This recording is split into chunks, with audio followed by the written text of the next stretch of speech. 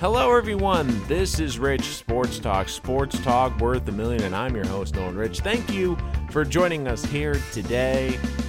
It was just a few weeks ago the Jets seemingly shocked the NFL world by firing general manager Mike Maccagnan out of the NFL draft. And for those of you who might be new to the podcast, and you can go listen to this episode wherever podcasts are available, I defended that move, and I took a lot of heat for it. People were saying, wait, Nolan, why are you saying this is a good move? The Jets are incompetent. Oh, same old Jets. They're incompetence once again. And I said, look, if they're not getting along, it's better to end it quicker than let it linger. I think that you had a situation where you had a first-time owner. I mean, we're forgetting that the Jets also had a first-time owner in Christopher Johnson. He inherited Maccagnan. Maccagnan got him Sam Darnold, who's a guy he really liked. And I do believe he wanted to try to make it work. But when he realized it didn't, he addressed the problem.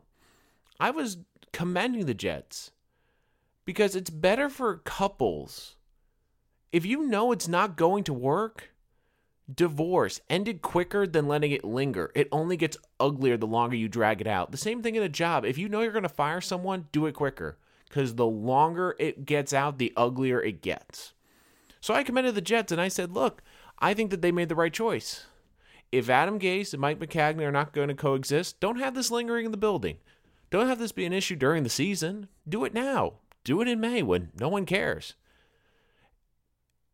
And now the Jets have the new man, Joe Douglas, the former vice president of personnel with the Philadelphia Eagles, and they have agreed to a 6-year contract with him, and I think this is an absolutely great deal for the Jets. This is a guy who has been raved about in NFL circles, especially in terms of personnel.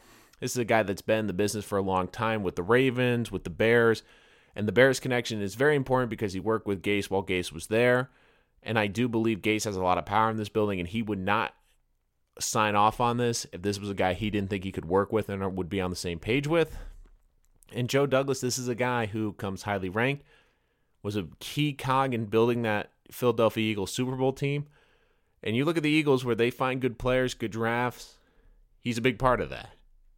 And this will be huge for the Jets. Because the one thing this Jet team and this front office, when they were looking for the new general manager, it wasn't a guy that could be great in free agency. They needed a good personnel guy for a couple of reasons. First and foremost, the Jets drafts, they haven't been great. They haven't been great under Mike Maccagnan. And people are saying, well, wait a minute, he's got some great first-round picks. Yeah, he does. What about rounds 2 through 7? I was on the record, and I said this right after the draft in my draft recap. I said, people are killing Dave Gettleman for the Giants. But if I was to take away round 1 and compare 2nd through 7 rounds for both the Jets and the Giants got a lot better players, and they got a lot better value. I was looking at some of the Jets picks, and I was just scratching my head. Character issue guys that have had work ethic called into questioning, injury concerns. I was like, wait a minute, this team has limited draft picks, and they're taking risks on some of these guys? It has not been good for Mike Maccagnan after round 1.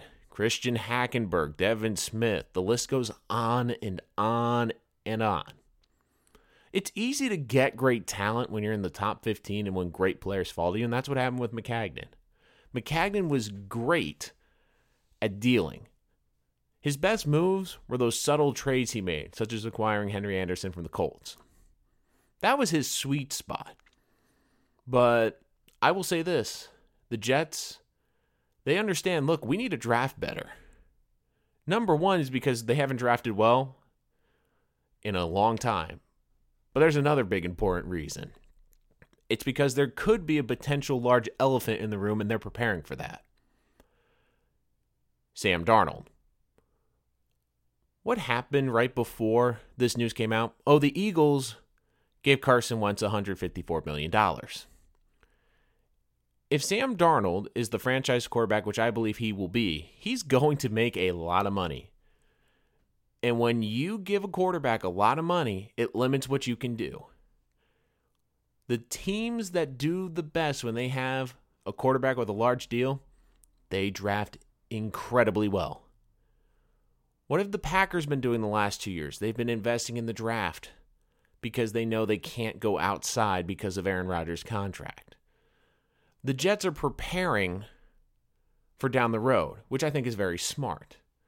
They understand, look, not only do we have to build through the draft because it's the smart way to build in the NFL, but we also got to get a guy in this building who's going to be here for the long term and can help get great value out of players and help us find guys in rounds 2, 3, and 4 where we can trade back, get more value, get more bodies, and get good players. Because in a couple years, they're going to have to pay Sam Darnold a fortune. That's just the way the business works. For now, the Jets, they could go out in free agency. They can go sign a Le'Veon Bell. They could go sign a C.J. Mosley. But in a couple years, when he's paid like a franchise quarterback, that's not going to work. And the Jets are fully committed to this guy. They gave him a 6-year contract. Don't let that fool you. NFL teams, they don't like firing guys until the back end of contracts. And when you give more than a 5-year commitment, it's sending a message to everyone. You're there for the long haul. And they had to be aggressive because this was a job some people were a little bit hesitant about. And I think they made the right call here because they got a guy who, when you talk about personnel and finding personnel and reviewing personnel and looking at college players, everyone raves about him. Everyone raves about him. So for the Jets, I thought this was a great move because this is a guy, and Gase, I think they will fit well. Because to me, Gase, the problem with Gase was that he didn't want to play a lot of these players. And Maccagnan, and I think a lot of the front office, they really wanted to pay Bell. Now, people are misconstruing that saying, well, he hates Le'Veon Bell, he doesn't want. No, he loves Le'Veon Bell. I think he will like having Le'Veon Bell in his offense. But he's also a smart guy, Adam Gase, and he wants to build like the Patriots and say, look, the way to win isn't investing $15, $16 million in a running back. It's just not. And I think that with these big contracts up front, the Jets are going to be somewhat limited in free agency the next couple of years. But they're going to have to draft well. And to me, that's where Gase wants to build. He wants to build through the draft. He wants young, cheap labor, and that's where he's going to look to get it. And that's why I think him and Douglas will be great and why this will work very well, potentially. Of course, there's always the chance it won't work. I mean, we don't know. He's never been the head of a football team. He's never been a general manager before. Will he make good trades? Will he make good signings? There's a lot up in the air. But if he does what the Jets want him to do, he can miss on some free agents. He can make a bad trade or two. But if he is good in the draft and helps build this roster for Adam Gase, and more importantly, build a roster around Sam Darnold that will not only help him grow in the coming years, but once he gets that big contract, gives the Jets cheaper options and gives them a great stash of replenishing players, that's going to be the key. So I love this move by the New York Jets. People were laughing at the Jets for firing Maccagnan.